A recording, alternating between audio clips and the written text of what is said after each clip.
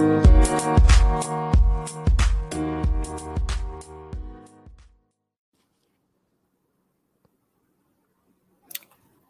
everyone, welcome back. This is your host, Brandy J with Voices of Courage. Today, I have with me an amazing guest by the name of Christopher Clark. Christopher Clark is, it's sad I'm going to have to do this. Christopher Clark is, I'm kidding.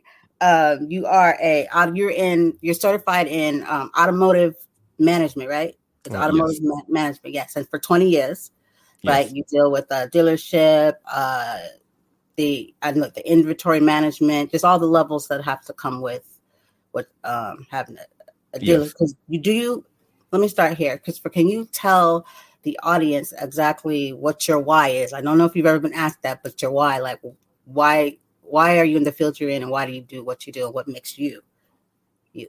Well, my father growing up was a auto body mechanic, meaning the term used back then was a panel beater. You know, those guys who will fix crash cars. So he could basically repair any car that is out there. Once it's in an accident, he will take his dolly and his hammer. That's what they called it back then. And then he will just beat the panel out back to crisp, apply the primer and the paint and everything, put it back together. And then the car will look just as new, right? So back then, persons who had an accident, they have a minor fender bender, what they call it now. He will be the go-to guy to have that done. I will, as a kid, I would normally go down to the shop to watch him work. And then on weekends, we'll assist him going down to the shop, watch him work, sometimes at work. He worked with a dealership, which later on, he got me into that field as well, because he says, I want you to follow my footsteps and learn a trade, but I didn't like being a auto body mechanic. So I wanted to go into the office, because going to school, I was learning the business side of things. And then eventually I ended up working in the sales department at a Toyota dealership. And then later on in the parts department, which later on I grew into it, and I loved it after a while.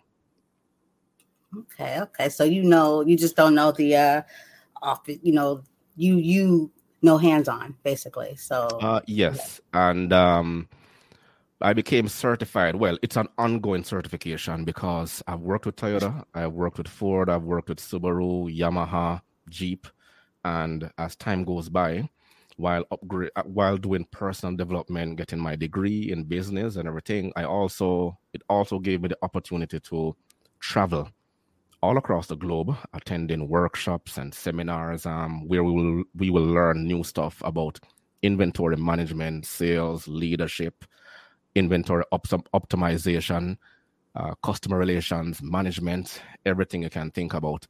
But every day along the line, every year along the line, we are expected to grow into the business and understand the change in dynamics that comes along with it.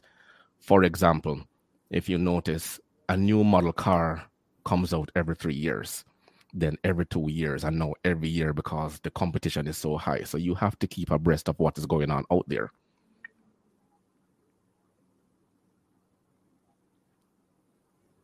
Are you? Oh, I'm sorry. I thought you were going to interject. No. I was just like fixing my seat. I'm so sorry. Yes, like I said, a new model car comes out every 3 years. Back then, I think it's like every year now, because of they're doing constant upgrades to you have new features. And in that time, whenever a car comes out, the car will be sold based on the features you have. So you have a basic model, then you have a semi-basic model, and then you have another one that comes with all the upgraded features that you'll have, such as your chrome trims and your fender flares. And now we have navigation system and reverse camera. And so as time goes by and as the technology improves, so as the prices and the competition to go along with it. Now, working in parts, I may add, gave me that opportunity to keep up to date with what was trending at all times. So the technology, persons will be using the technology now, And then in terms of having it in your hand, no, it's all in your car. Because 20 years ago, a telephone would be in a cell phone will be placed inside a car. Imagine driving around with a handset, taking up that handset and dialing, and then that's an added feature. Now you'd have to purchase along with your telecommunications provider. Right now we have Bluetooth and everything else. Everything is hands-free, and you can drive your car with a navigation system on the screen. DVDs are no more, if you believe it or not. Right. Persons used to drive around, popping in a CD or a cassette player inside their car. Now everyone just uses their phone, upload their Bluetooth, and they cannot drive around hands-free. Basically, what it is. So I have seen a total evolution happening right before my very eyes while in this industry. Wow. So you have like a really broad perspective of, like you said, you know your stuff, you know what you're talking about. Well, I don't know everything, but I try to keep up to date of the latest trends that is happening out there. And because my father was the type of skilled individual he was, now that skill is no longer there.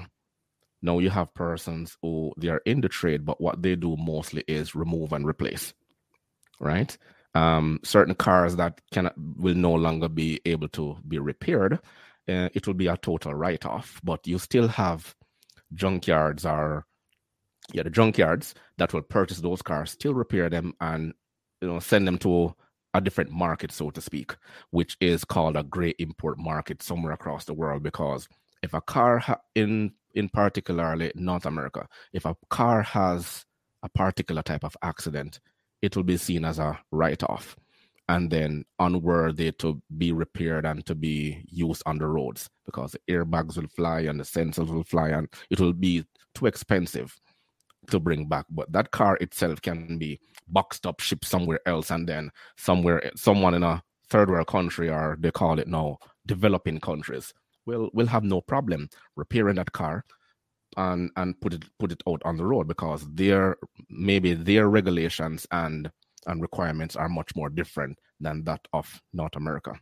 So we have all of those information in mind while being in the business, because you have to know exactly what goes on in one region, which is different from another region, right?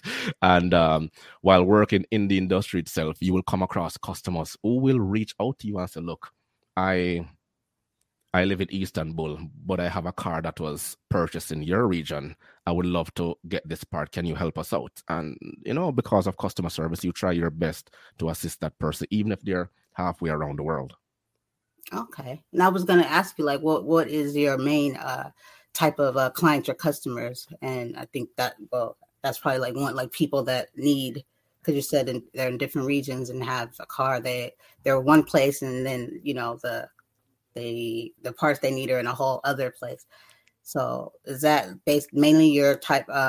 Is that your customer service base? Do you have a variety to like companies? You have like just clients that need parts? Do companies refer to you? Like, do you have a set, like a more of a client-based type? Oh, yes. If you're doing your, I think called a KPI report, your monthly report, you should be able to break down your customer base and know exactly who your top priority customers are. For instance, if you work in a dealership, then every parts manager know that the garage or the service department will be their number one customer, because they sell to them the most. Okay. Mm-hmm. And then you have your over-the-counter customers. Now, the over-the-counter customers will comprise of different level of customers. As you just mentioned, you will have fleet customers, which are your large companies, and they have hundreds of cars right? And different models and everything. And you may have a contract with them to supply them parts. Then you have insurance companies, right, who act on behalf of individuals such as yourself. If you're involved in an accident and you notify your insurance company, then they will act on your behalf, get the estimate, approve your claim, and say, okay, these are the specified garages that you can take your car to for the necessary repairs to be done, right? And then you have the individual jobbers, small shops that also sell parts, but they purchase from you at a discounted level, of course, because everyone is in the business to make a profit. Okay, so you have that sales figure and then you can break it down. But you, as the manager, or myself, what I try to do is keep in touch with every single person, because you have to know who your customers are. Right? Mm-hmm. Basically, and it's all about maintaining and building customer relationships, customer relationship management. But what I find, not a lot of individuals, particularly parts managers like myself, not a lot of individuals who will get up off their asses, out of the seat, and go and visit that customer and say, okay, I see where your company or you have been purchasing from me. I need to put a face to the name. You know, how are you? My name is Christopher Clark. I'm from such and such and such a dealership. How can I make it easier for you, for us to have a better relationship going forward, right? So it's not just about sitting behind in an office or standing behind a counter and selling parts. It's much more than that. Right. It's about that. Like with anything, like with me, podcasting is like my audience is my, I got to know my audience, and it makes sense. Like it's like for me, like a no-brainer, because if you want good business, your clients and your customers, that's the only way you're gonna have, get good business. So it makes total sense to cater to. Get to know, build that relationship. And definitely. And I'm glad that you mentioned that, because, as a podcaster myself, you go into the analytics, and then you can see who your customer base are, whether it's male or female, or the age range and where they're from. And then you can customize your platform to meet that audience. So it's the same thing. That is why analyzing the data is very important. And it's very important for individuals in management, as a matter of fact, to learn how to analyze the data, and to keep abreast of what is going on, and to also try to improve, one step further than where you are the previous month or the previous year. And that is why companies, they set targets, right? And the targets are never the same. So you have to keep moving. Yeah, most definitely. I know you also said on your talking points, there's training. So within training, is this like something that is a part of training for you, is teaching about the like the analytics and all that stuff, how to have an effective like business, customer, audience. Like I think people need training in like dealing with, in any business, podcasting, whatever, dealing with their listeners, their audience, their clients, their customers, so that they feel like they want to, you know what I mean? It's not like, oh, you're just a customer, your client. They want to come to you. They feel like they know you. They can trust you. Yes. And that's part of building the customer relationship. One of the things you have to do, you have to build trust, right? And training is very important, especially to staff.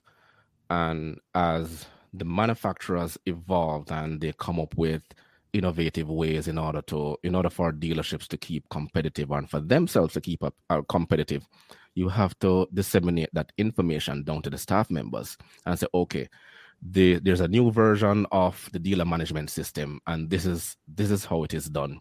And you keep the training based on that. And then you have other criteria of the training, whether it's communication skills, customer relations management skills, doing reporting, and it goes hand in hand with getting your staff members to be competent. So there are different competence levels that you want to get them to be, right? So in order for a parts manager, for instance, in order to be a parts manager, you need a degree, you need how much years of experience, you need to be this person meeting the sales target, we need to see what value added initiative you implemented to be so successful. For the front counter person, then you must have the written skills, the oral skills, the this, the that, every little thing. And then you want to bring up this person into a inventory manager, and then you train them how to analyze and do the reports and the data and the purchasing and everything like that, right? So the training encompasses everything, but it's also an ongoing process, right? And part of the training I try to emphasize with managers is to let them know that, look, the reports are always there because the manufacturers, they sent out a report of the best performing dealerships anywhere you are. Even right now where you live, you can walk up to any dealership right now and ask them, where do you rank? Where does your manufacturer rank? Are you in the top 10? By then you will know what type of dealership they are, right? Based on the service that they give you, because they have to stay relevant to what the manufacturer requirements are.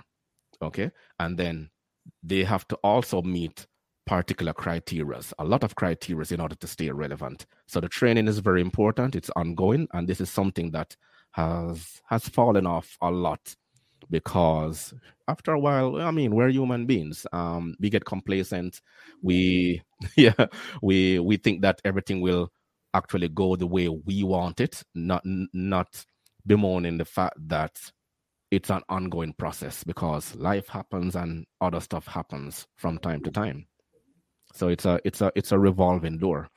And one other thing that I try to emphasize also is best practice, right? It's a business term that was used and it was being pushed, but in quite recent time, I've not been hearing this anymore, because the technology is so much in our face right now. I think that people just stay within the comfort of their own home, and they can research anything on a computer with their smartphone, with their tablet, and the information comes there. But the part that is missing is that human element behind it, right?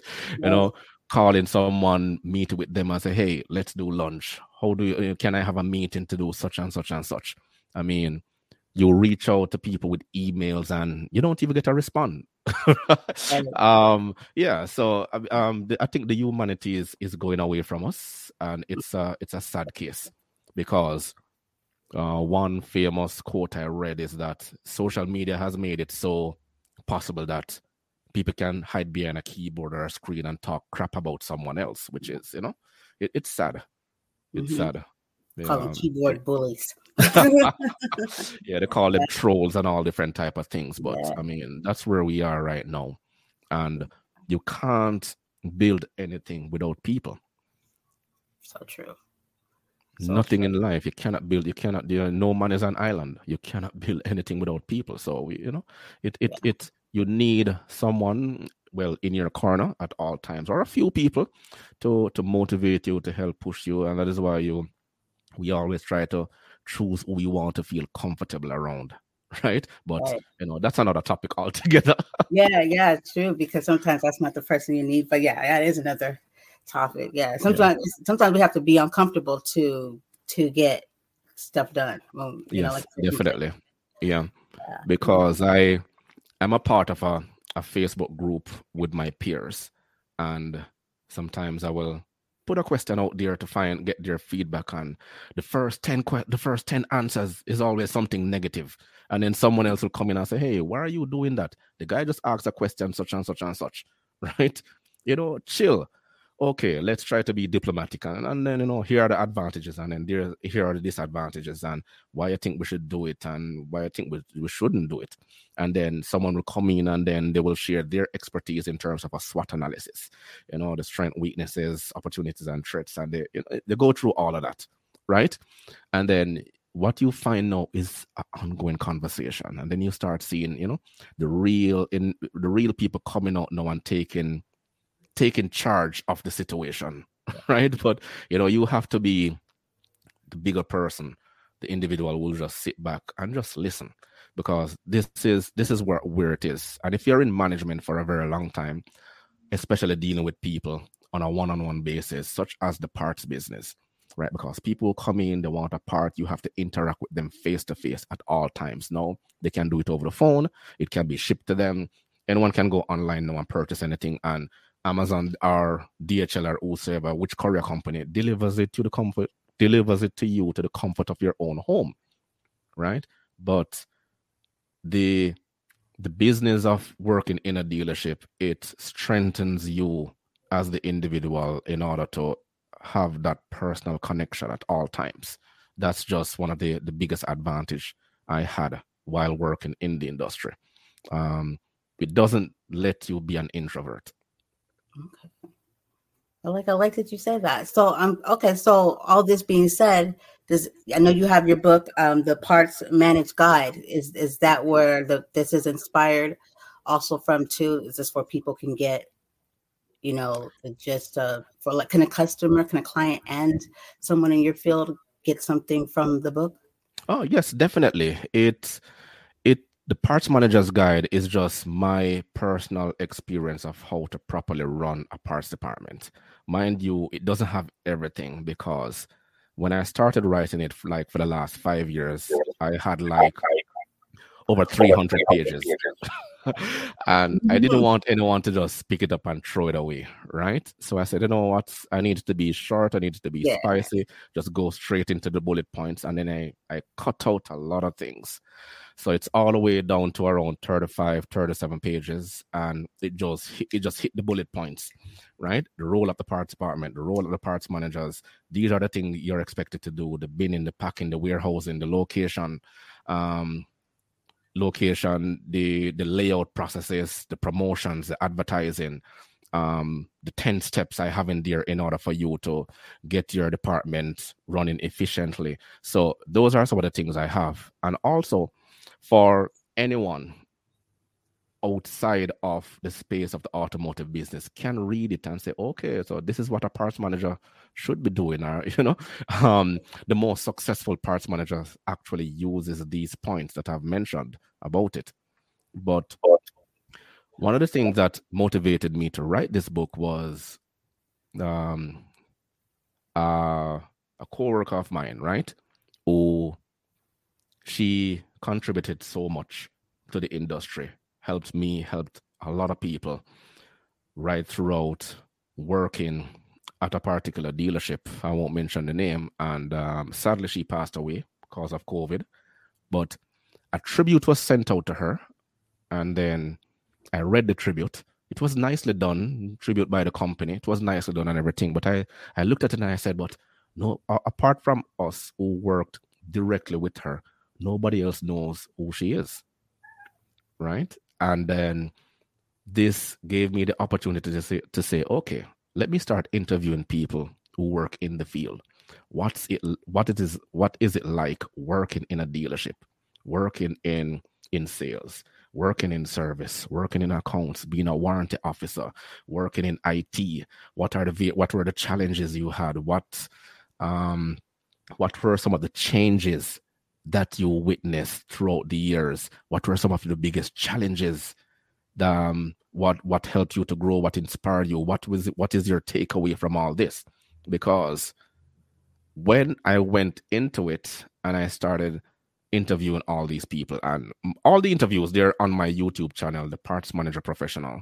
I have a lot of videos there, and they will tell you their journey right throughout it, right? And then you listen, and then everybody emphasizes the same thing. But it was so disheartening after a while, because while searching for content in that thing, you will also come across other videos of individuals sharing their bad experiences, right? Going to a dealership, because everyone has this fear or their own interpretation that the dealership is just there to take your money and to rip you off. And the mechanic is there to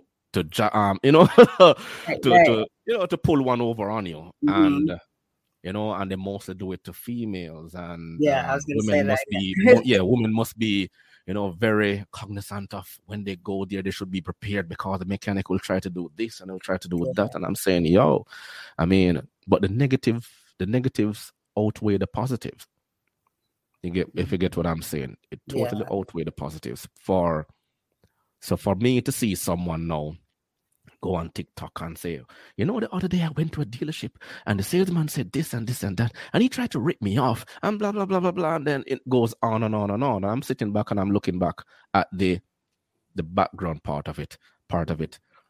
Because I've worked in it and I'm close to it, I might sound biased, but The thing is, that's just one individual. Right. It's not the entire building or the entire company. So if you have a problem with that one particular individual, call him out. Go to his manager, write a letter, let the company discipline that individual and get something in writing from that dealership and say, we apologize, such and such and such, and we will ensure that this will never happen again. Yada yada yada. You get what I'm saying? But no, we are so reactive that our first line of defense is throw a video out on social media. Right. And then we throw everything in the, what do you call it now, the public's opinion, right? And then have them support you and say, and then someone else will come and say, yes, because I went to someone else and this happened to me as well, and it goes on. Because mind you, it's very easy for a mechanic to rip you off. It's very easy. And that's one of the reasons why manufacturers came in with a thing called a flat rate system, because they said, okay, in order to perform a particular job on a car, it's going to take X hours. Here's what the rate is in order to stem that. But a mechanic can put an additional $20 or an additional $50 on it. We'll never know. So it's so easy to get that done. But believe it or not, it's not a broad brush situation, because you have so many mechanics out there doing so much good, but they're never highlighted. But we always seem to identify the bad ones, the bad apples, right? Making it bad for everybody else. And it's sad. And to support that, I have a series on my YouTube channel as well, some shorts that shows, it's a series called How Engineers Keep Mechanics Miserable. I have almost 100 shorts on that. Download it from TikTok, of course, because these mechanics show how difficult it is to reach certain parts just to have them removed and replaced and repaired. So if someone comes in, so for instance, you have a car, you just need an oil filter done, and the mechanic says, it's going to cost you $130. And you're like saying, what? Just to drain and refill the oil and screw on a filter? That's ridiculous. You get what I'm saying? But yeah, but if he should show you, bring you around the back and say, look, the oil filter is behind the manifold, which is behind the wiring diagram, which is behind something else, just to get to that filter, he has to take down 25 bolts and lift off an entire manifold just to get to a particular point, which is going to take at least 2.5 to 3 hours. Right? So, it's things like those that I'm glad that, the positives of the technology will now allow, the layperson to see and say, oh, so that's what they have to go through. Yeah. So that's one of the reasons. And also being in this industry, it allows me to, use my experience and use a platform I have to highlight these things, right? Because this is one of the professions that are slowly going away, is being a mechanic. Dealerships right now find it hard, challenging, and difficult to find mechanics and to bring the younger generation to learn a skill and say, look, you can make good money from this. Just learn the basics, because mechanics are the ones who goes off and do aeronautical engineering, and they work on locomotives like the trains and the airplanes and so many other different things out there.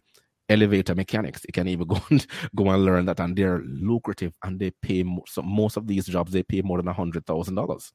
But a lot of people don't know this. They only see the mechanic as a grease monkey back in the day. Yeah. But believe it or not, these mechanics, they can easily make $100,000 in less than a year. Wow. Yeah. But that's awesome that you said that.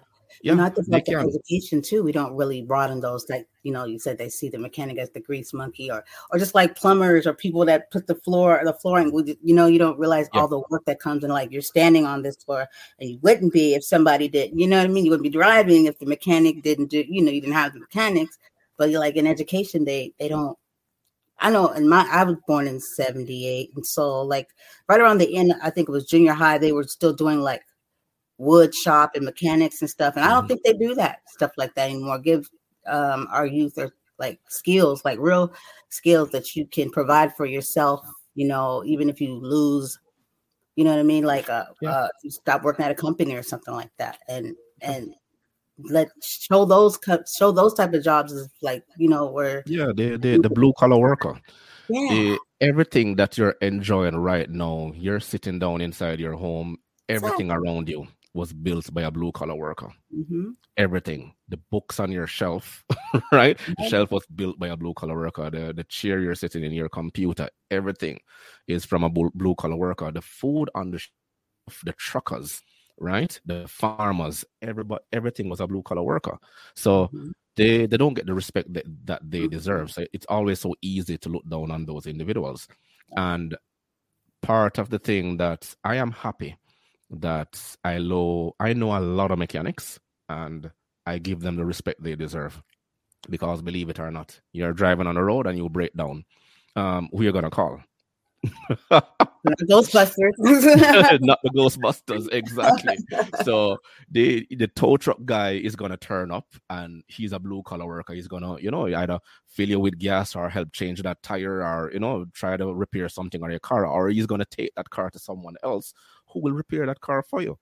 Right? So I mean, it encompasses so many different things. But the automotive industry, it has contributed so much to this world, and because of a few bad eggs, we can't continue to knock the individuals. I mean, the salesman is who he is, right? I've had my fair share of salespersons, and they are who they are, and they work on commissions, and they see themselves as prima donnas, right? So they're the guys who they walk around in the suits and they try to look the part. So you can't take that away from them.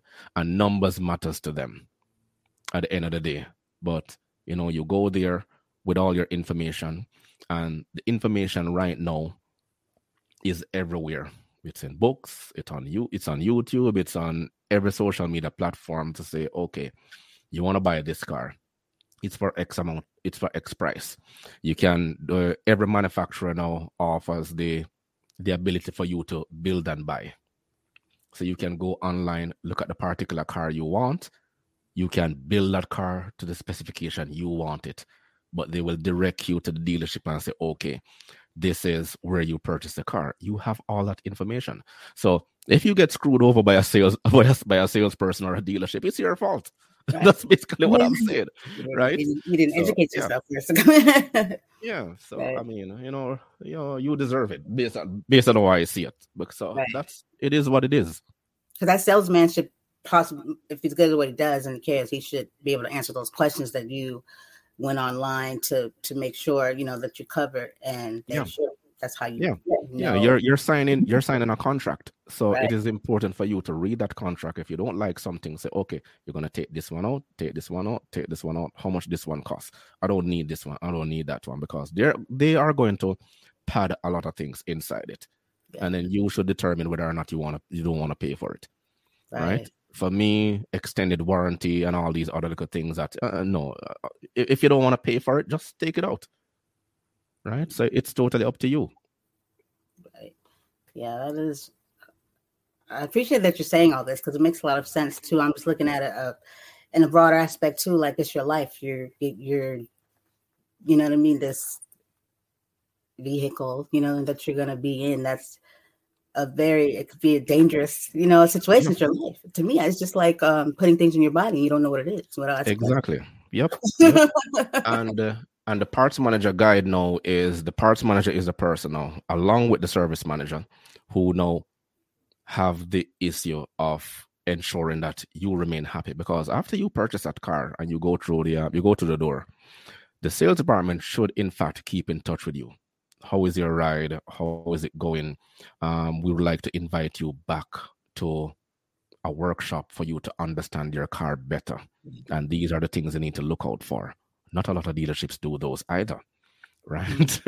And then the parts manager, the service manager now should be sending you, weekly, monthly reminders, letting you know, okay, at maintenance in the, intervals, these are things that are needed, that your car should need or you should be doing in order to keep your car healthy on the road. So the parts manager is a person now who ensures that whenever you need something, they will also have to have that part in stock at all times, whether you're going to make an appointment or not. So it is important for them to ensure everything is either on standby or on order, or they have to do back orders and they have to tell you exactly how long before that part comes in.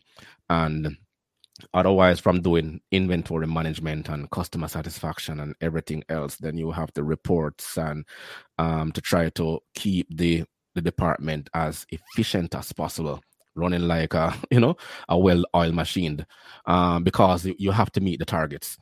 And some dealerships make it even more better to be working there, even more beneficial by offering additional remuneration packages like incentives and bonuses in order to meet certain targets. And then because of where we reside, especially here in North America, Canada, of course, I'm in Toronto, we have winter tire season, right? So that time comes in now, you have all these appointments, persons have to be changing out all their all-season tires into winter tires, and you have to keep the various stocks of those tires, whether it's size 14, 15, 16, 17, up to 21, 22, and the different width and the height, the 205, 15, 215, 70, 13, 217, 45, 45, 30, all these different sizes, right? So it comes with the territory, and it's so ironic that because we have to stay abreast of everything that goes around, most times, if not all the time, you will have your allocation fill rate. And this is something I'm going to explain, right? That of allocation fill rate goes like of the amount of parts that someone requests, you're able to fill 97% of it all the time because you have that on stock. But people still complain about the 3% that you're unable to fulfill. Right? So, I mean, I always find it ironical that, we always emphasize on that 3% that we're unable to fulfill, and they make a big mountain out of it. But it comes with the territory. Yeah, it's a negative, right? Wow. Okay. I really love that you're explaining this because people don't really think about this stuff. And then it also, for me, I was going to ask you also, like, what, and I think I can answer this myself. What makes you different? What puts you in a whole different category than most, parts dealers? And I think it is because of your positivity, and then also your appreciation for people's work, and also your customer, the care you have for your customers. Because you said a lot of dealerships, they don't do that. And I think if I'm, correct me if I'm wrong, but is that what you would say what separates you and puts you in a whole different category is the customer relationship and the care and positivity that you put into the business? Well, yes, I was trained to be customer focused, because without the customer, the business can't survive. Right. I mean, you won't have that drive in order to do your job unless you get positive feedback from your customers. The customers determine whether or not your business is going to survive. And having traveled extensively through the Caribbean, I've been able to see how different people react in different regions, in different countries. And I will ask these questions, and then their systems are also different. And when I went to a particular region, I went to South Africa, and in different regions, let me keep repeating the same thing. In different regions, they focus on different things. On this side of the world, we're sales focused. It's all about meeting the sales numbers, right? Because we try people in North America, they tend to change their car more regularly than outside North America itself. Someone will keep their car for 10, 15 years, up to 25 years, as long as that car can drive, as long as as long as it's economical to keep maintaining that car, they will keep that car. And then parts and service comes in and have to maintain that car and also maintain the customer relation in order for that customer to keep coming back to you, if you understand what I'm saying. Yeah. So in North America, we just concentrate on putting out ads of the new car. The new Sonata is out, and the new BMW and the new Honda is out, and everybody wants to change a new car. Yeah, you live in a particular community, and then you see your neighbors changing their car every other year. Exactly. But in different regions, it's all about maintaining that customer relationship, because you want to keep that customer. Once that customer purchases a car and he's gone, you have to try to reach out to get them back to come and service that car. And something I always emphasize every time I talk about the absorption rate. And the absorption rate is in the automotive field is when parts and service combined, right? Total the amount of profit or the amount of sales that the parts and service combined makes outweighs that of the sales department. In other words, if you sell a car, it will be straight bonus to your dealership. So parts and service covers all the expenses of your dealership in the business entity. And dealerships outside of North America tend to want to do that, right? Because they know that the competition is tight. Some markets are extremely small, because you have some markets, they can only sell the combined amount of manufacturers and dealerships can sell no more than 5,000 cars for the year. Whereby in North America now we're doing in the hundreds of thousands, right? So there's no need to look at parts and service as important in this field. But outside of North America, they have to, because you want to maintain that fleet company that is going to buy 100 cars from you every year, and you want to ensure that fleet company comes back to your garage and those cars are passing through, and the parts department is on top of their game, the service manager is on top of his game, they're going out and introducing themselves and try to get new business. Then you have to do things like I call it consignment stock, whereby you will set up satellite depots in different regions of the country, depending on the size of your country, of course, and it will make it more accessible for people who live in different areas of a particular region to have access to your service. So it depends on the country you reside in. And then you have to think outside the box at all times. How are we going to maintain, and how are we going to improve, and how are we going to keep satisfying our customer base? I think, like everything else in North America, we take for granted. Right? So yeah, and they don't realize how tough some parts of the world have it, and the enormous responsibilities that they have to endure. Let me give you this personal experience. When I was in Jamaica, I had a staff complement of up to 27 people inside a parts department that I had to manage. When I came here to Toronto, our staff complement is only 3, right? And we had to basically do everything. But our parts department here was like, what do I call it now? Maybe around 5,000 square feet. Whereas in the Caribbean, our parts department is almost 50,000 square feet. Upstairs and downstairs and elevator shafts, and and you're running around and you stock everything from a pin to an anchor. If you understand what I'm saying, right? Yeah. Over 3 million line items, as compared to here, we had maybe just less than 5,000 line items. So it varies depending on where you are. And in my book, I try to, get everyone to understand that, look, these are the responsibilities that the parts manager does. Whether you work here with less responsibility or you're in a region with more responsibilities, right? Yeah. So these are the methods and the strategies you can use to improve as you go along. But the part I emphasize most of the times is building customer relationship, because that parts manager in Trinidad or Barbados or in Malawi or in South Africa, he has to get up off his ass and go look for XYZ company and set up a meeting and shake their hand and sit down and ask them, how can we improve our services to make things better for you? And then he has to sit there and listen to the insults and the criticism and the ridicule that his company, his dealership is doing. And he says, okay, thank you for that. He has to accept it.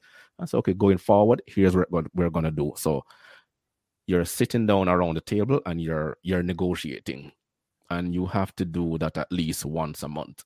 Write down a list of all the garages and shops in and around your area, and you go out and you look for them and say, I am such and such and such from ABC dealership. Here's what we can offer you. What are your expectations of us? And you bring that human element to it. Well, because of COVID now, you can't shake anyone's hand. But I mean, when things get back to normal, that's one of the biggest things that I recommend. And you, believe it or not, you will see a vast improvement in the way people will appreciate you taking out the time to come and look for them, and that you presented yourself and you're being sincere.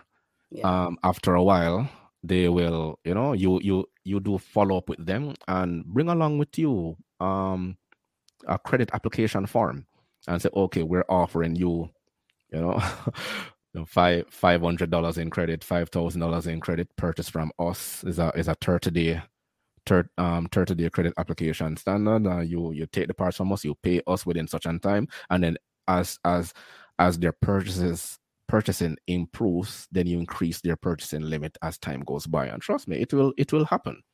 But you have to, like every business, you have to make that first step, and then you have to be consistent at it. Yeah, consistency is key. Yes, yes, very much so. To me, I mean, to me, it's like a no-brainer when it comes to like the whole customer element. Like even with podcasting, I find it like I try to focus a lot on the listeners, the audience, and what they like. You know what I mean, and to keep them excited, because who would listen to it if I didn't have it? I would listen to myself, right? So it's really about my audience, my listeners, and I feel like also too, even with you. Explaining all this, it's if you want a good business, like if you're in business, who wants to have crappy business? Like, why'd you go into business? Everybody wants a great business. Well, then number one is your customers. And I think like what you said, you put that human element into it, and then word of mouth. And then those will be the very people to tell their friends, tell their families. You keep those customers around for a long time, and that brings you barely have to do much work because it's working for itself, like a ongoing. So I think that's like the number one thing is always the customer relations and making it personal, like you said. Yes, definitely. Mm-hmm. Definitely it does. So that is one of the things that was emphasized in my training. And then when I learned all that, I brought it back and it actually worked. It may not work here, but you never know until you try. Yeah, because I did some of that. And this is a true story. Because I had that experience working at a dealership here, I proposed it to my manager then, and he said, go ahead, let's see what happens. And then we got called out for it because other dealerships in and around the area start calling us and say, hey, you're poaching our customers. Yeah, because the customers went back and said, they got a visit from such and such and such, and they're going to start buying from them. Or what happened is that the customers stopped buying from those dealerships and started buying from us. And then those dealerships will call the customer and say, hey, we haven't seen you, such and such and such. What's happening? Or they completely pull their businesses from those dealerships and start purchasing from us. So it's I did it here and it worked, right? But like I said, you can try it. Well, the listeners, of course, they can try it and see what works for them. The as you mentioned again, the human touch has to come with it, depending on the type of business you're in. Go out there, reach out, let them know that you're available, and this is what you have to offer. Once you can pinpoint the type of business that you're doing, you have to do your investigation to know who your customers are and where they are and what the reach is. Awesome. I love it. I'm so engaged. I love this. I wasn't, I knew I wanted your voice to come on. I knew you had, I think before you said, well, what would I talk about? The fields you're in. I was like, oh, we'll find something. And this is easy because this is your voice and it's important. Thank you, because there is not a lot of space for my content. I may be the only one that talks about the parts department, but I talk about a lot of other things within the automotive space itself. But you can find a lot of them, but you have much more people talking about cars and their features and what the pricing and the sales and everything else. But nobody talks about what goes on inside the dealership itself and behind the scenes. Okay, so that's what I wanted to do. So I didn't want to be a part of that that paradigm that is already there and add into it. There's so much different things we can discuss in the world. So I built my own door. When they say when opportunity knocks you don't open it. You build your own door, and that's basically what I'm trying to do. And hopefully it gets out there. When I went on to trying to find content, I went onto Facebook and I found other persons who have the experience like myself, and there are also others that don't have the experience that need help. And I said, wow, because I found a group with almost 10,000 people within the parts industry on their sharing ideas going right across. And I said, okay, so there is a market out there that needs advice and needs assistance, and how at the end of the day we have to ask ourselves, how do we add value to someone's life, whether we're doing something good or something bad, but what is the takeaway from all of it? Because if you're a content creator and you're going to be on certain social media sites out there, there's so much going on, so much noise. It's unbearable, because people are more focused on drama than anything else. And it takes away from the real people that are ensuring that, the food is on the shelf, the light is in your house, the water is in your pipe. Right. Exactly. All that. And it's all about just me every day. And I mean, so yeah, we have to, sit back, unwind, and get your thoughts back together and say, how can I make a positive change in this world? Not many persons are able to do just that. I'm doing something that I love. I'm passionate about, because I can relate to it. I can tell you all about it. So if you ask me the question about parts and the dealership, I can tell you exactly what's going on. Then you have a lot of people you have a lot of mechanics doing also DIY videos, and believe it or not, they get a lot of traction because people want to know how it's done as well, right? So when you watch those mechanics, and some of them, their productions are really, really fantastic. The quality is good, the sound is good. They take the time out and and cut and edit and put this thing out, and they should be commended. I mean, they're growing their numbers. If you look at the YouTube numbers, where they were and where they are now, they're growing. And I'm happy that now the technology has enabled us to, get into this space and be a part of it and contribute so much more, because there's so much for people to learn. And I'm happy in terms of YouTube, and why I say this, because anything at all you want to do and want to learn about, there's a YouTube video for it. Anything. Yeah. Very true. Very true. Very true. So why not create a space that if a parts manager want to learn something or understand something, hey, there's always me, and hopefully more experienced parts manager can get into the space and also assist and say, okay, here's what we can do as well, and get it out there, because it's not boring. I don't know why people think it's boring, but it is not boring once you understand the numbers, once you understand inventory management, and you can explain it in such a way that people will find it exciting. But working in a dealership, it's a fast-paced industry, and I tell people all the time, if you work in a dealership for a particular number of years, you can work anywhere. Absolutely anywhere, because especially at a corporate dealership that just focus on the numbers, they will push you, because all they want to see is the numbers. Everything else is secondary. The numbers are more important.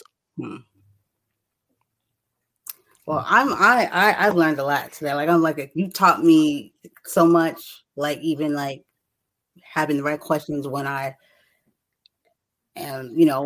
do decide to purchase, because I have right now, but purchase an automobile, but also the things you're talking about, you can apply them in so many different areas, yes.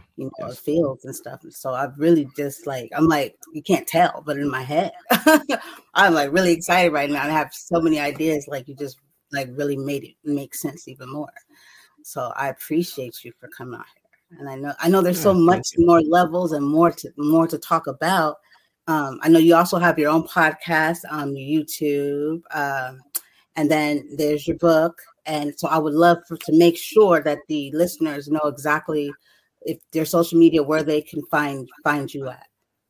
Oh, yes. My social media angle is Parts Manager Pro, Instagram, the Parts Manager Professional on Facebook, Parts Manager Pro as well. Twitter is the same, Parts Manager Pro.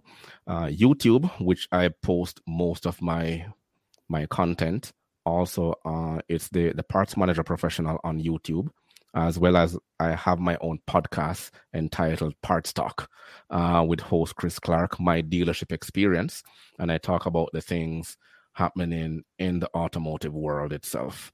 One thing after the other, after another. Electric vehicles are upon us, and people need to EVs. Government is pushing it. Governments from various countries are pushing it, and people need to understand that what are the workings behind purchasing one, maintaining one. Is it for you? Is it budget? But there's everything. There's also a cause and effect. Because my latest episode, I spoke about, will EVs kill gas stations? Because a gas station has a convenience store. You stop there and then you can get everything you want. No, with no gas to purchase, what are you gonna do? Right? So those that's a lot of work, and believe it or not, a lot of companies are going to be affected, because you're talking about from a pin to an anchor, you can get inside a convenience store at a gas station. So if EVs are going to cause charging stations all around the country and thing, people won't see the need to go to a gas station anymore, or a convenience store at a gas station. They're going to have to be turning into motels and using up the space for all different type of things. So there is a lot of things happening there, right? And also all the manufacturers now competing against each other who can get the best car out there. For the dealerships now, they also have to revamp the way they operate itself. And it will also cause maybe a lot of people to be out of a job, believe it or not. Because depending on the size of the dealership, they employ up to 200, 300 people at a time. And you're looking at a lot of mouths to feed. Because a dealership has helped me to buy my house and send the kids through school and college, send myself through college. And it is something that we have to look into in the long run. And believe it or not, anything at all that happens inside the world, whether it's a natural disaster, a volcano erupting, or a tsunami, something happening anywhere in the world, economic downturn, the dealership is always the first to get affected, because they're dependent on sales and they're dependent on parts and service. So if people can't afford to purchase a new car, they're going to keep their car longer. Yeah. If that dealership depends on car sales, they're doomed, right? And not focusing on their absorption rate. If that dealership that focus on the service side of things and the part side of things, and people can't afford to come to your dealership anymore, he will rather go to John Brown, shop around the corner, or call up his friend and invite him over and pop on the computer and research a YouTube video and do it yourself. Then the dealership is also going to be affected, right? Mm-hmm. So there are so many different facets to it that you have to look into these things. Yeah. And it gives them more control. Like if the electrical car is like, isn't that like you can't shut off somebody's gas like after, like when people come like we want our car back and make a payment, you know what I mean? Because if it's electrical, then that means that if systems go down, it doesn't that stop people, And I spoke about a number, right? Yeah. You're right. No more car. I spoke about that as well on my podcast. That because 2 weeks ago we had a huge snowstorm here in Toronto, almost 60 centimeters of snow, and people were stuck in their cars on the highway for hours. Well, imagine sitting down in an electric car.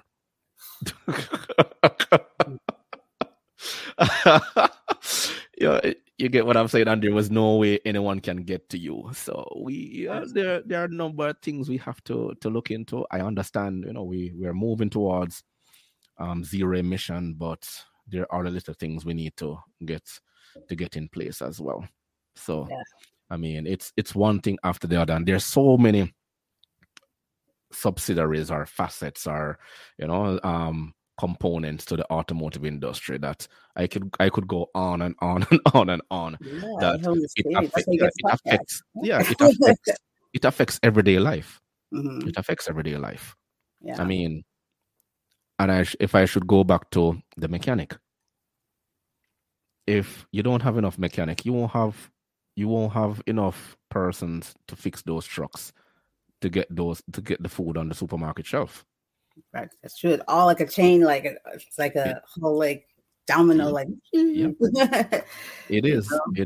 Mm-hmm. And then sometimes you go to the airport and you have a flight and the flight is canceled, all because that aircraft broke down, and the mechanic they can't find a proper mechanic to work on that, or they don't have the part available, and then you're sitting at the airport for like 19 hours. Right. Getting angry, finding out what is going on because that aircraft broke down on a Saturday or a Sunday, and the part shop is not open. You're not thinking that, right? Yeah, so people don't think beyond, that scope. That sometimes that's what happened, But I've seen it before. They say, okay, that aircraft broke down. It need a particular part to be repaired. Then they have to send for another flight that is going to take at least another 7.5 hours for that aircraft to come to you in order for you to get on that one. Those are the things that happen behind the scenes and people don't know. Yeah, they don't think about any of that stuff. Just like, I can't get on this flight. None of the things that are going on that, like the next. So logistics is also, logistics plays a very, very, very important part right now. Mm-hmm. If I may add one last thing, there is also the chip shortage going on in the industry. A lot of manufacturers, they're unable to meet their targets because the chip shortage is on.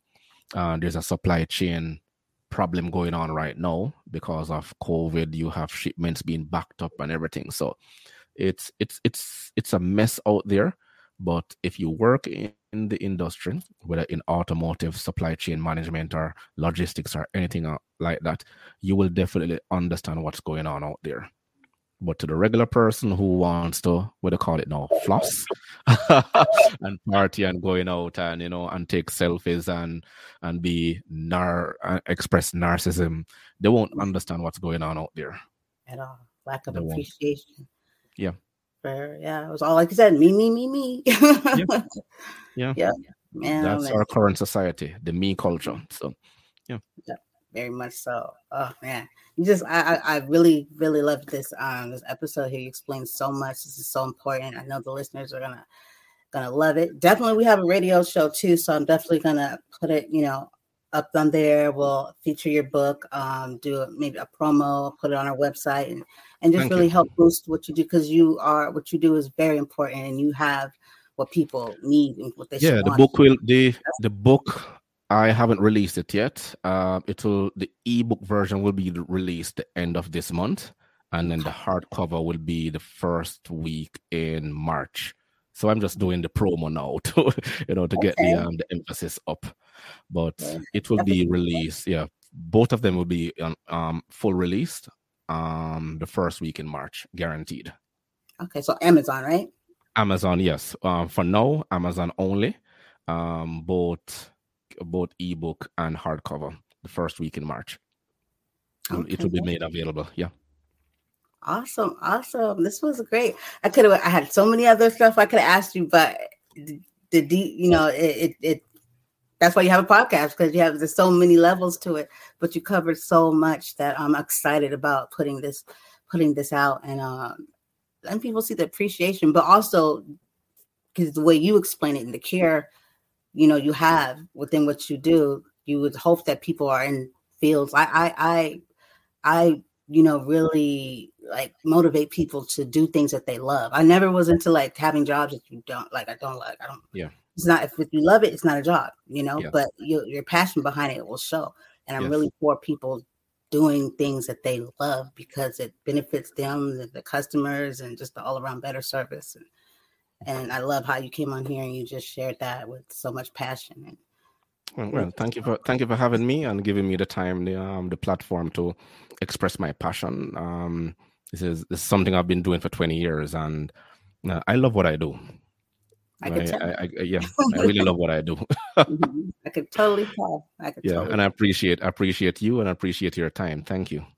Yes, thank you. And you're always welcome back here, because I got questions, and I would love for you to, at another time, come back and we'll dig into some, other aspects, and maybe even like talking to like women, how you have that thing like women and they don't know about cars, and you can't trust the mechanic, you can't trust that, stuff like that. So, because there's so many levels, but it's still bringing back that like that human, And for women, if they want to learn more, they can also get it from another woman, Patrice Banks of City Girls Auto. I'm giving her a free promo here. She has you can Google her. She has her own shop. She's a mechanic, an engineer by profession. She has her own shop, and she trains women to be mechanics, and she also trains women to understand their cars and everything. So the website is there, City Auto Clinic. Yeah, that's the right name of it. And you will see her entire autobiography on it. Very impressive. I also did a clip on her as well, and the video is up on my YouTube channel. But you can go directly to her website and see everything. That's awesome. That's amazing that she does what she does. Okay. Yes, I was very impressed when I found her. So I had to do an article on her as well, and I had it out there. Awesome. I love it. Empowering. Well, once again, Christopher, I'm just like, you made my day. This was like the best ever. I can't wait to put this out. And like I said, you're more than welcome here. We will promo your stuff. When your book is out, please let us know so that we can put it up on the website and also drop promos on the radio. And I'll send you the links and stuff too if you want to check out the Definitely. video. Thank you. Yes, most definitely. So once again, everybody, this is the amazing Christopher Clark. Definitely check him out. I'll put all your links in the show notes. And if there's anything you want to say before we head out, if you have like a quote or anything that you tell people. Not necessarily. I just tell people to do your passion. I like it. Do your passion. You have an idea. Doesn't matter how small it is. Get it out there and start working. Don't just keep dreaming and wishing. Just get out there and do it. Anything is possible, and it doesn't matter how small it is. Just start somewhere. I'm small now, but hopefully, it will grow. And this is something that I'm going to be doing for a very long time. But, as young content creators out there, not in age, of course, but I mean, we're just starting out, but you have your passion out there, get it out there. You may never know what it is. And I was motivated to write a book about it now. And I'm happy that it is out there for, adding value to society itself. So that's the basis of things. We're on this earth to serve. Yes. Right? So that's basically what it is. We live a life of servitude, and then people will always find hope and value in what you're doing. And as long as you can put that out, you will be welcome. Yes. I love it. Thank you so much. Thank you so much. Thank you. I'll be more than happy to be a part of your show anytime. You have my link, so put it out there, and I'll be ready. Yes, and I followed you on Instagram and Facebook and Twitter. Definitely Instagram and Facebook. Yes. Yes. Thank you.